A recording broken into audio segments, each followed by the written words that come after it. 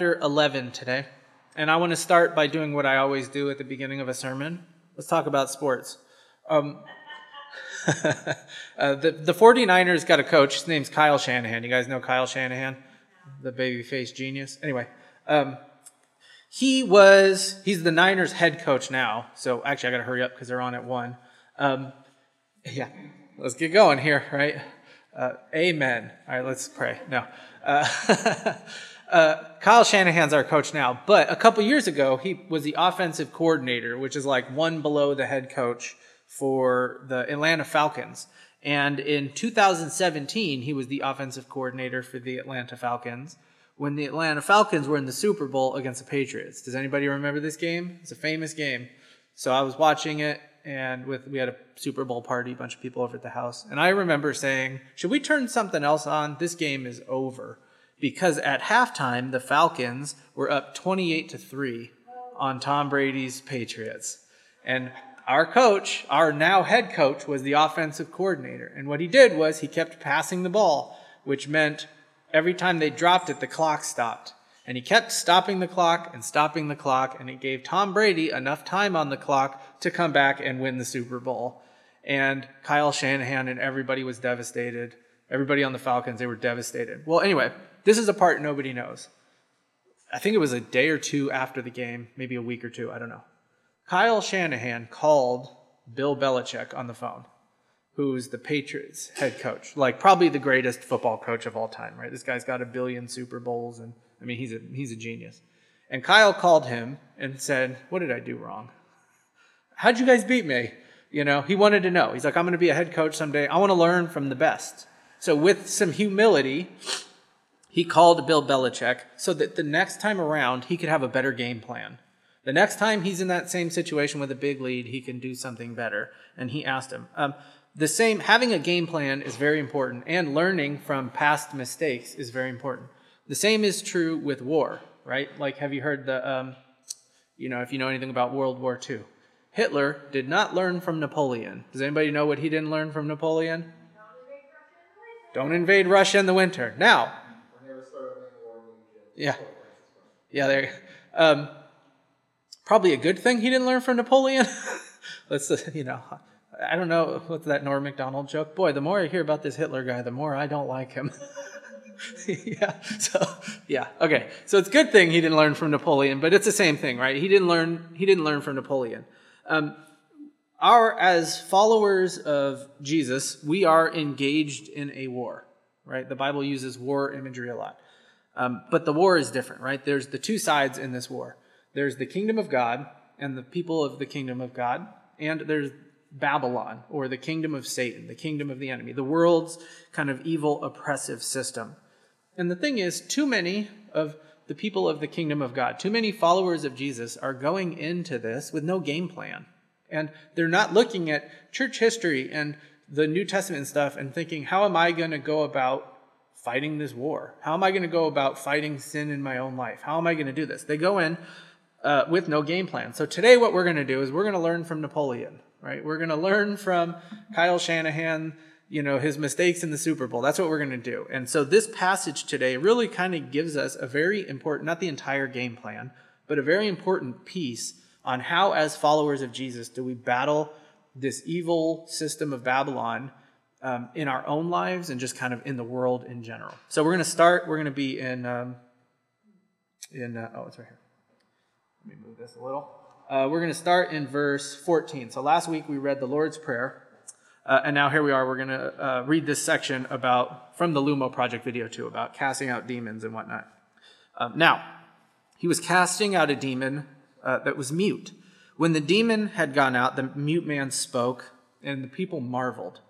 So, again, we've talked a handful of times in the book of Luke, so I'm not going to super get into this because it's pretty much just church people here today, right? And so I know most of you guys have heard me talk about demons and like what demons do. But basically, here's the quick gist of it. Demons are, the fallen angels, right? They're the bad guys. Spiritual, they're like the opposite of what an angel is. An angel is a spiritual being that works for the Lord. Demons are fallen spiritual beings. And again, we've talked about this, but I'll say this just one more time.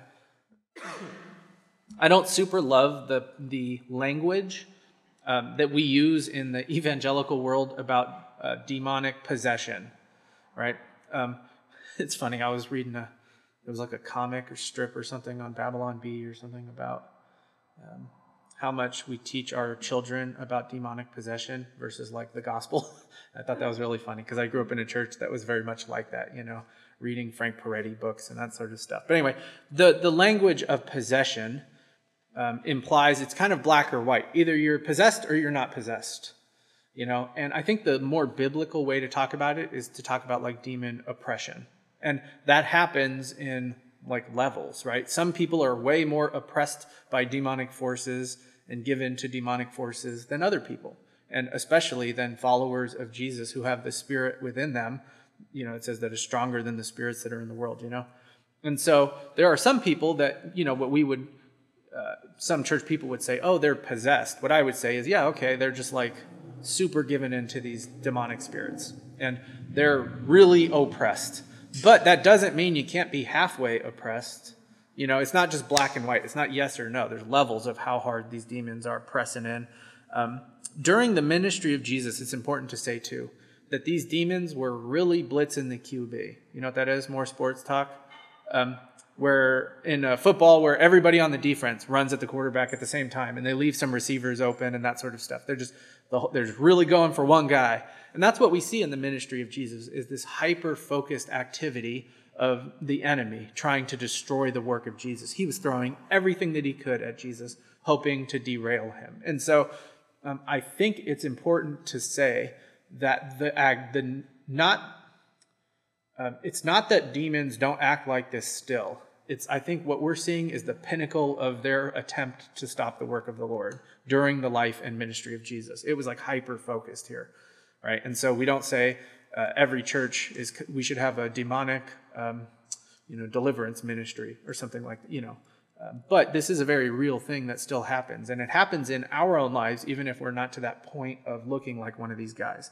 So this demon possesses, I just said it, oppresses this guy to the point, and indwells him to the point where it makes the guy mute, right? And so the Greek is a little funny, and the ESV sticks to that. Well, he was casting out a demon that was mute. Okay, the demon, what it means is it made the guy mute. And so when Jesus comes up and he tells this demon, leave this dude alone, whatever he says, the demon leaves, and all of a sudden the guy starts speaking. Now, does that remind you of another story that we read in the book of Luke? Yeah, the story, you're right. For the podcast, I'll pretend like everybody said it. Yeah, you're right. It's the the story of Zechariah. Do you remember that? At the beginning of Luke, the very beginning? John the Baptist's dad. The angel comes and says, hey, dude, you're going to have a kid. And he's like, no way. And the angel says, all right, you're going to be mute as a sign to prove it, right? So this is a lot like that. You're supposed to think of that. This is that, but evil. Right, this is the Bizarro version of that, right? Isn't that what's the evil Superman, maybe? I don't know. I only know that from Seinfeld. Bizarro, Jerry. Okay, yeah, the mirror unit. Yeah, there you go. This is the flip of that, right? And so I love the way that this is described in this verse, too. This healing is so matter of fact that Jesus just has power over the enemy. He heals the guy, and all of a sudden this guy starts speaking. Now, I wonder what the guy said. This is one of those biblical details we don't get that I'm really curious about. What was the first thing he said after he could finally talk again and the demon leaves him? Was it, boy, you have some lettuce in your teeth, and I've been waiting to tell you that for... No, I'm just kidding. I don't know what it was. It was probably, I don't know. And as this happened, the people around him marveled, right? The people are excited to see Jesus. When you see the kingdom of light pushing back the kingdom of darkness, it's a pretty cool thing. And these people get front row seats. And we're going to actually see this important point, though, in the next few weeks. We're going to talk about this important point. Marveling at something is not faith. Because in the next week, we're going to see these people's reaction to the ministry of Jesus, and it's not quite what you would expect. But anyway, the people marvel, verse 15. But some of them said, well, he casts out demons by Beelzebul, the prince of demons, while others, to test him, kept seeking a sign from heaven. So here's the thing. Nobody doubted that Jesus could do miracles. And this is really interesting. Let's just take a look at the book of Luke. So check out this slide here. I'll point with my laser pointer. Oh, it doesn't show up on the screen. I'm just kidding. I don't really want to do that anyway. I should take this home for the cat, Drive the cat bananas. Look at the miracles in the book of Luke so far. Anyway, Jesus starts out by healing a demon-oppressed man in a synagogue. He heals Peter's mother-in-law, heals a man with leprosy, heals that dude that they dropped through the roof, if you remember that story. He heals a man with the shriveled hand, healed a Roman centurion's servant. He's raised somebody from the dead, the widow's son at Nain. He calms the storm. He heals the guy who's oppressed by a legion of demons, if you remember that story, on the other side of the Sea of Galilee. He raises Jairus' daughter again from the dead. That's 2 people he's raised from the dead up to this point. He heals the bleeding woman, feeds 5,000. And then there's the story of the demon-oppressed boy after the transfiguration. That's a pretty impressive list. That's just the book of Luke, right? The other 3 Gospels have other miracles. This doesn't count the wedding at Cana where he turns water into wine that had already happened at this point. And so the point is there's a lot of miracles. And if you look at this list of miracles, basically all of them had a lot of people around when he did it. There's nothing in this list that's, he went in private and nobody saw him perform this miracle. Every one of the miracles and he probably did stuff like that's just not in the Gospels. I don't know, I'm just guessing. But all of these miracles here were done in plain view of everybody. And so when Jesus comes along and heals this guy who's been oppressed by this demon, nobody says, well, he didn't really do it. That's not what they say. Here's the problem for these leaders, though. They didn't want to follow Jesus. They wanted to hold on to their own power, but they couldn't deny all of these miracles that were happening around them. So how do they explain these miracles? Well, he's doing it in the power of Beelzebul. Right? Great baby name. Anybody look? No, I'm just kidding. Now, what does this mean, Beelzebul? Well, there's a couple of options. In 2 Kings, there's a Canaanite god named Baal-zebub. And so a lot of people think it's a reference to that god. The word actually could also mean the house of Baal. Zebul in Hebrew means like residence or house, so Baal's house. Either way, the idea is this word kind of came to mean the devil, right? It was a way for them to talk about like, oh, that ancient Canaanite god is like the devil. It became this picture of the devil. And so what they're saying is he's doing miracles. Yeah, okay, he's doing them.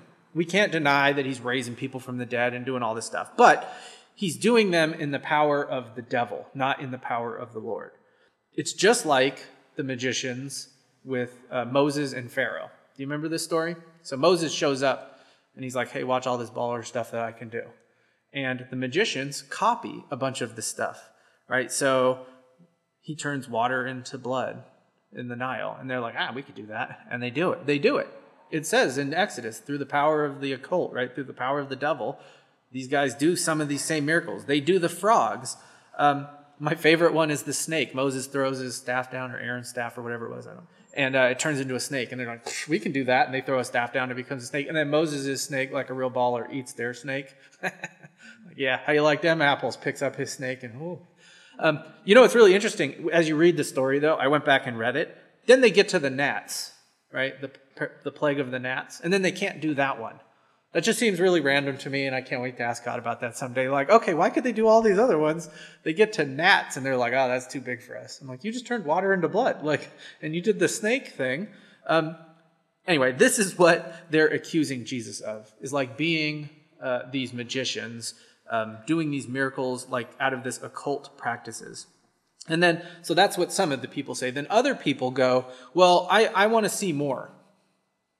Really? You want to see more? Now, Matthew, actually, in his gospel, he gets more specific. He tells us that these were scribes and Pharisees, and we're going to get more into this next week. But their point here was to continue to test him. And here's the thing. The Old Testament basically tells us you should test people who claim to speak for God. You should do that. And to decide if they're prophets or false prophets. So aren't they doing the right thing? And the answer is no, they're not. Because here's the thing. Jesus has already proved who he is. They just don't like the answer. And so what they're going to do is they're going to raise the bar. Okay, imagine if Bruce Springsteen comes to me.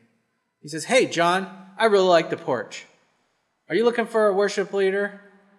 And I go, Bruce Springsteen, you want to lead worship at the porch? I just picked a guy. Do you guys like Bruce Springsteen? I like Bruce Springsteen. Okay. Anyway, I want to lead. That's his voice. I want to lead worship at the porch. And I say, Bruce, are you any good? And Bruce Springsteen goes, well, I have Oscars. He won an Oscar. I Googled it for some song from a movie, I'm assuming. I have Golden Globes. I've got like 20 Grammys. I have a Presidential Medal of Freedom for music. I have sold hundreds of millions of records. And then I go, what else you got? Right? What if I told Bruce Springsteen, you can't lead worship at the porch? I don't think you're going to be good enough. But the real reason is because I like leading worship every other week. So what if I told Bruce Springsteen he can't lead worship here, and for all of you guys, because I want to do it?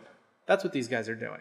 They're telling Jesus, wow, 20 Grammys and a Presidential Medal of Freedom and an Oscar and hundreds of millions of records. What else you got? Because I still want to keep doing my thing. I don't want to give up this thing that I kind of like doing, even though you're Bruce Springsteen, right? So the whole point of the sermon is that Jesus is a lot like Bruce Springsteen. No, I'm just kidding. All right, let's keep going. Verse 17. But he, knowing their thoughts, he said to them, every kingdom that's divided against itself is laid waste, and every divided household falls. If Satan is also divided against himself, how will his kingdom stand? For you say that I cast out demons by Beelzebul. So Jesus, they didn't actually say this to Jesus, right? There's a big crowd here. They're saying, this guy sucks, right? He's casting out demons through the power of the devil. And Jesus knows what they're up to on the other side of the room.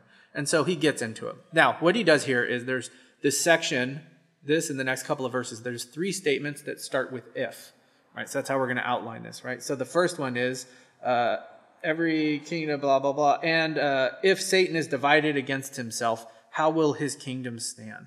Jesus, the first thing he does is he just points out their stupid logic. He basically goes, what you just said makes absolutely no sense, guys. Why would Satan fight against himself? All of these miracles that I'm doing are pushing the kingdom of Satan backwards. Why would he do that to himself? Right? Why would he cast out his own demons? It's like the U.S. going to war and then droning their own military bases, right? Like that wouldn't make any sense. And so his first point is, your basic premise is stupid. It doesn't make any sense, but he keeps going. Verse 19, and if I cast out demons by Beelzebul, by whom do your sons cast them out? Therefore, they will be your judges. He's like, okay, even if that's what I'm doing, you guys have a bunch of people that you claim are exorcists, people who can cast out demons. We don't know who these people are or if they could actually do it. It doesn't really matter to Jesus' argument. He's not saying that they actually could, but I don't know. Maybe they did. I don't know. But what he's saying is, well, if that's how I'm doing it, then that must be how your guys are doing it too. Right? If that's the power to cast out demons, it's either the work of God or it's the work of the devil. It can't be both, right? And then the last one, but if it is by the finger of God that I cast out demons, then the kingdom of God has come upon you. Now, this is super cool. He uses this phrase, the finger of God. What he's doing here is he's referencing that same Exodus story with Moses and Charlton Heston and the let my people go and the whole thing, right? At one point, these magicians got to a point where they couldn't replicate the miracles of Moses and the plagues and all this stuff. And they go to Pharaoh and they say, hey, Pharaoh, what you're seeing here is the finger of God. And so Jesus says, you're calling me these magicians, but he kind of flips the story. He says, what you're actually seeing here is not the magicians. You're seeing the finger of God. He's connecting his ministry to Moses, which is very important because at one point Moses talked about Jesus. He specifically said, hey guys, you think that I'm cool? Just wait. There's a prophet who's coming who is going to be amazing. He's going to be nothing. He's going to be so much better than me. And for the whole time of the people of Israel, they were looking forward to this prophet. And Jesus is saying, the finger of God has come upon you. I'm that guy that Moses was looking forward to. And if that's true, then the kingdom of God has come upon you. Now remember, we've got the 2 kingdoms, the kingdom of God and the kingdom of the devil. And the whole point of the ministry of Jesus was to inaugurate the kingdom of God and to start pushing back the kingdom of the enemy. And this is, like what I said, what everybody was waiting for.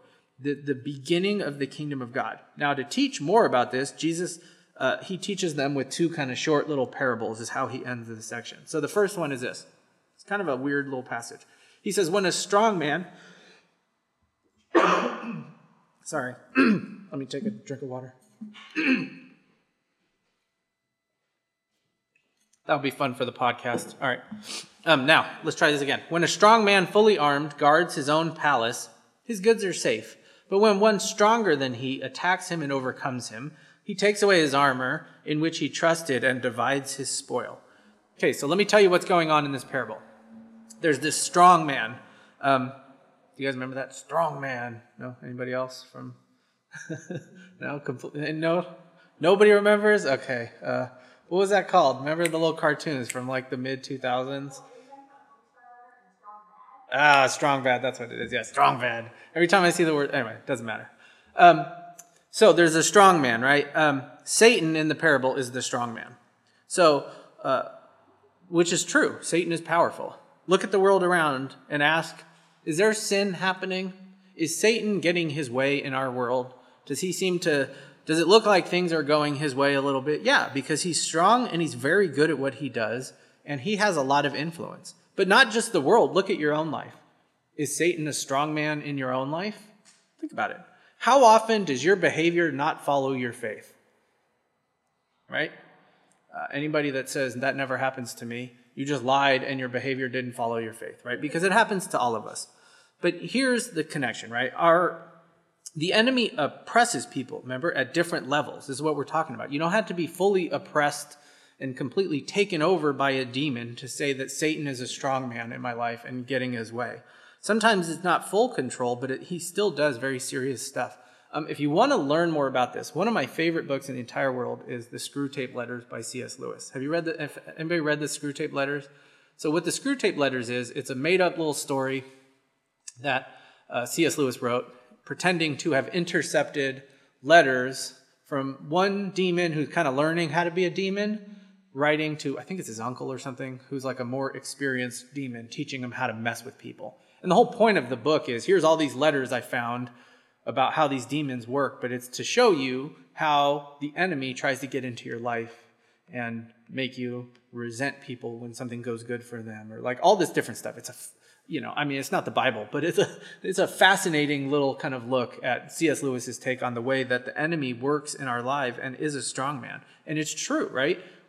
Even as followers of Jesus, the enemy has influence in our lives, and it sucks. But here's the good news. Jesus is the stronger man. That's the parable. You've got the strong man, and then you've got the even stronger man who comes in and beats that guy up.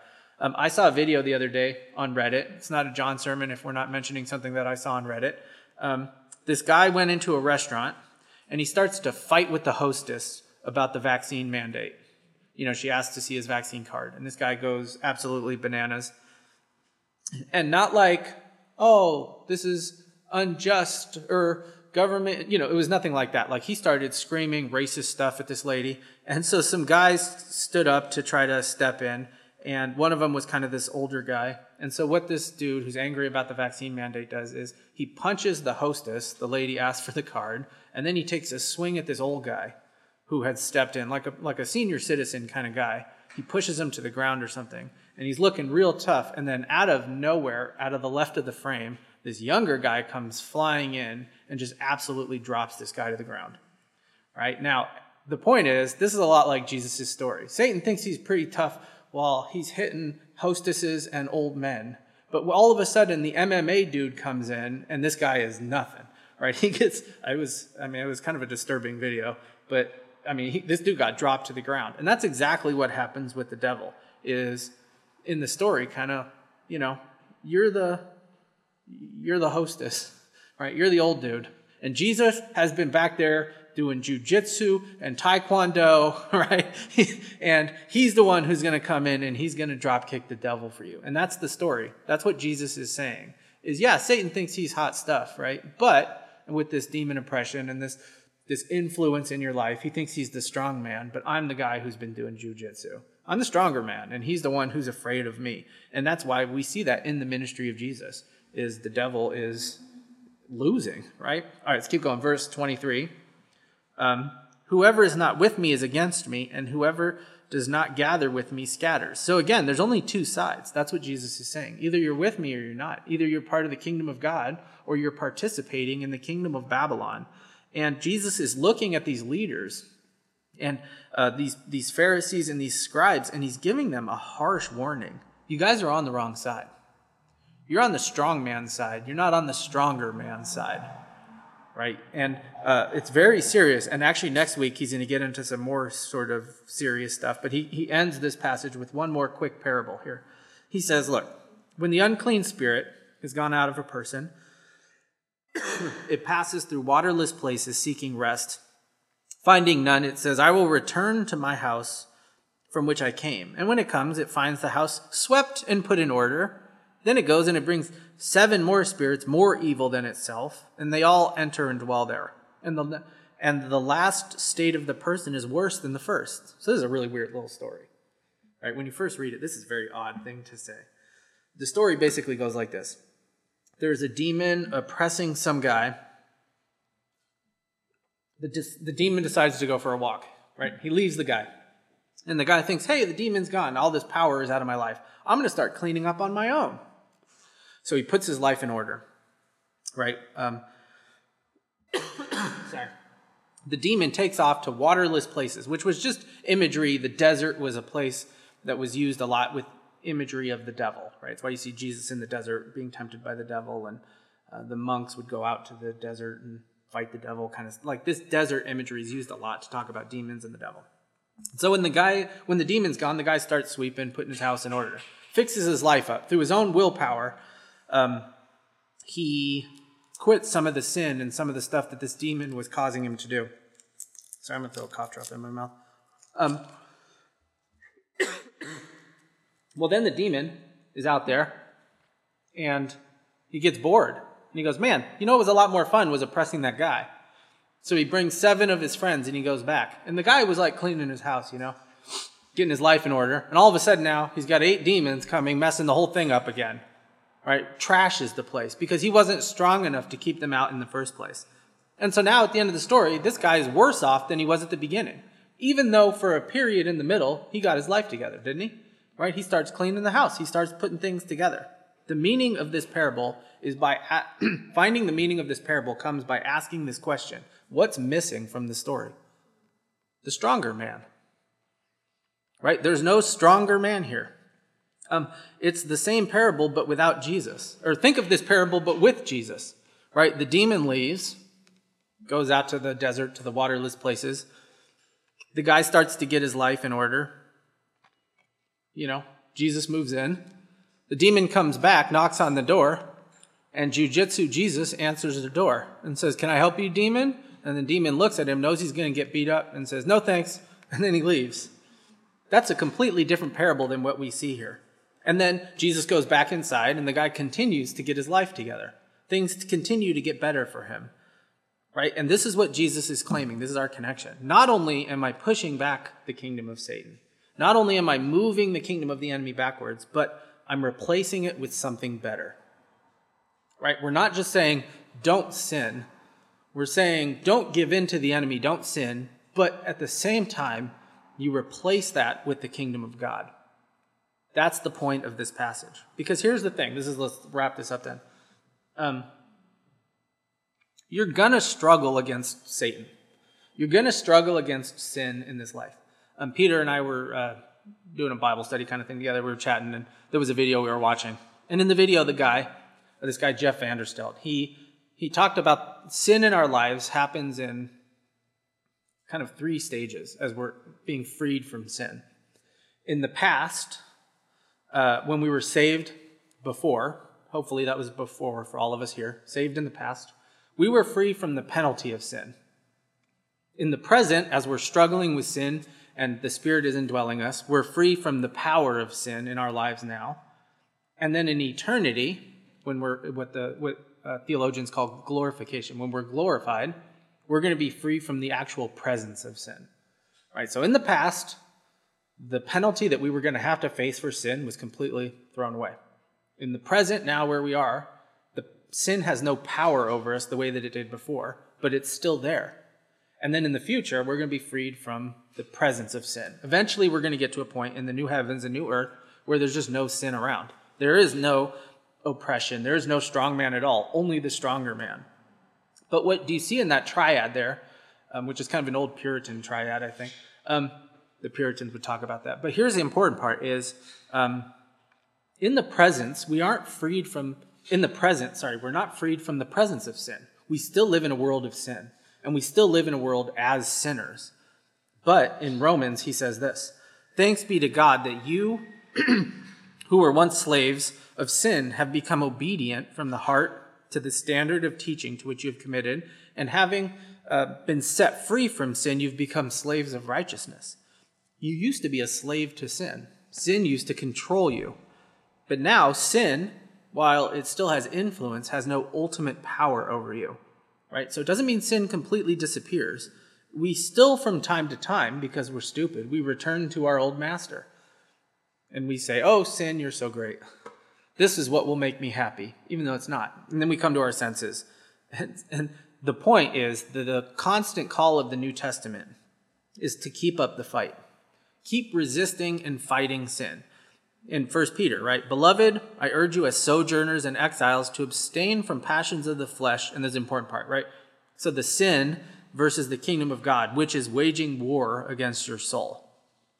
And so we get a pretty good picture of this battle in our passage today. But here's the important part.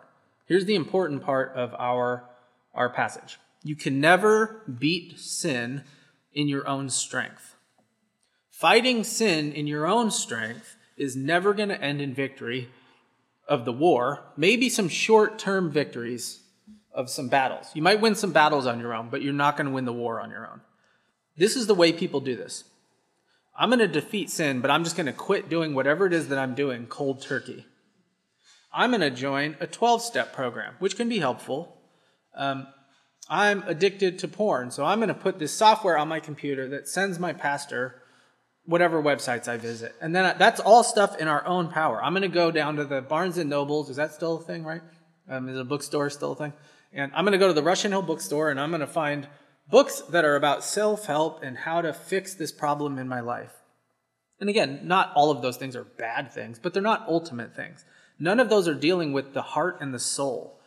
And let me tell you why that won't ever work.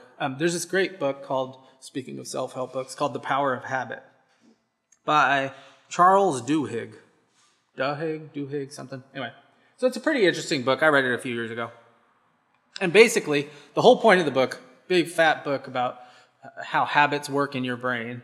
It was fascinating, the science of how basically your brain, the part of your brain that does habits is different from the rest of your brain. So like there was a guy who had like a 10-second memory kind of a thing and his brain was mush. But they figured out they could train him with habits. And one day he had to have full-time care and everything. And one day he got out of the house and they couldn't find him anywhere. And then he showed up back at home. And they were like, how did he do that? And they realized because every day he went on the same walk. And at some point, the habit part of his brain, while the rest of his brain didn't work, the habit part of his brain took him home. But he doesn't remember who he is. He doesn't remember where he lives. He had a very... Anyway, so this book, Habit, was talking about this. And one of the things this guy, Duhigg, said was, imagine that breaking a habit is tough if you don't replace it with something else. So imagine every day you're sitting at your desk, 2 o'clock hits, and you go get a cookie. Little sugar rush for the rest of the afternoon. Nobody does that, right? Brianna eats my candy. Now, let's say that you want to stop eating these cookies, right? Putting on a little extra COVID around the sides here, you know, like some of us. And you want to stop eating these cookies. So what Duhigg says is that you're going to find yourself grabbing that cookie without even thinking about it. And you're going to sit at your desk and you're going to take a bite and you're going to, oh yeah, wait, I'm not supposed to be eating cookies. You're not even going to realize that you're eating this cookie because the habit part of your brain just took over. And now let's say you manage to quit cookies cold turkey. That same part of your brain is going to kick in, and all of a sudden you're going to be sitting at your desk eating a brownie, and you're going to go, wait, how did I get a brownie? Right? Because your brain was craving that sugar rush. So he says, look, you've quit cookies, but you're not any better off because now you're eating a brownie every day, which is maybe worse for you. And so what he says is you need to rewire your brain to replace the habit. So what he suggests is every day, instead of going to get a cookie, go for a walk outside. And I think he says it's like it takes a month to rewire your brain. Then you'll be sitting at your desk at 2 o'clock every day and your brain will crave a walk, right? And so he says you have to be intentional. Anyway, that's only sort of the point here. The point is this. That's kind of the habit part of your brain. But what he's saying is you can't just stop doing something without replacing it with something else. And that's kind of the whole point of his book. But a similar idea happens not with the habit part of our brain and our bodies, like the physical, chemical part of our brains, but the same thing happens in our souls with our spirituality. You can't just quit sin cold turkey and then push the enemy away, because otherwise he's going to show up with 7 of his friends. He's going to show up with something worse. He's going to show up with a brownie instead of a cookie. He's just going to find you a different idol, right? I'm going to quit watching porn cold turkey, and then I'm just going to replace it with something else. Or I'm going to quit, I don't know, what's another sin? Gluttony. I'm going to eat like crazy person. I don't take care of my body. I'm just going to replace it with something else. Or pride, or jealousy, or anger, or whatever it is. You might be able to stop that sin, but you're not going to be able to stop sin. You're not going to be able to stop idolatry unless you bring in a stronger man, right? Unless you replace it with the kingdom of God. That's the only way to push the kingdom of Satan away in your own life. You need someone better. And the biblical answer to this is you need the Holy Spirit to move in, right? Jesus died, he rose again, also that we could be united to God. And the way we do that, the glue that brings us to God, right, that connects us to God is the power of the Holy Spirit. So the question then is just practically, how do we do that? Right? That all sounds fine and dandy, but like, what do I go home and do? How do I invite the Holy Spirit into my life? And again, I say this a lot. Sorry, guys, there's no trick. Right? There's no secret. This is how you do it. You do the regular stuff that we do in the Christian life. And the more that you do this stuff, the more that you're replacing the kingdom of the enemy with the kingdom of God. So what do? You fill your life with Scripture. Like, fill your life with Scripture. Not just, not as like a side project. Not something you kind of like, but you fill your life with Scripture. I saw a video the other day that absolutely blew my mind. I thought about showing it today, but I knew the sermon was going to go long anyway, and you guys don't need 10 more minutes, so I'll just describe the video to you. Do you guys remember Matt from the 10-Minute Bible Hour from the summer? Right, this dude's hilarious. I love this guy. And I think I told you guys that, right? We sent him a little bit of money because we use so many of his videos. He has like a little donate, and I sent him a little thing, and he wrote back. He was real nice about it. But anyway, so Matt, he has a 10-year-old son who every night when he goes to bed listens to the book of Matthew for a month or 2. And so what he did was he had a friend over who's a theologian, and he went to the kitchen and he quizzed his son on the book of Matthew, and he quizzed the theologian. And the kid beat the theologian. And so he goes, okay, I'm going to be honest. The kid beat me too, right, while I was watching this video. And I read the Bible a lot. You know what I mean? I do this all week. While you guys are all at work, I'm sitting there reading my Bible, right? This is what I do so I can be a good teacher to you guys. But this kid was finishing sentences randomly out of the middle of the book of Matthew because he had filled his life with Scripture, right? Versus kind of Scripture as a side project. So that's the first thing. Fill your life with Scripture. Be like Matt from the 10-Minute Bible Hour's kid, 10-year-old kid who could just basically pick up anything from the book of Matthew and tell you what was going on. Okay, that's the first thing. The second thing is fill your life with worship and prayer, right? This is why being committed, it's good to see you all here today. It's good to be committed to Sunday mornings, right? Because there's not really another time when you're gathering with the people of God and you're singing songs, you're singing to the Lord. That's an important discipline that puts the stronger man into your life. Fill your life with fellowship. Wednesday nights are important. Just spending time with church people, going to dinner, having pizza at Stephen's house. Fill your life with the mission. It's one of the things I say a lot is that Christians go like this. I'm going to wait until I'm like a super great Christian, and then I'm going to go on the mission of God and love my neighbors. But one of the best ways to get closer to God is by loving your neighbors.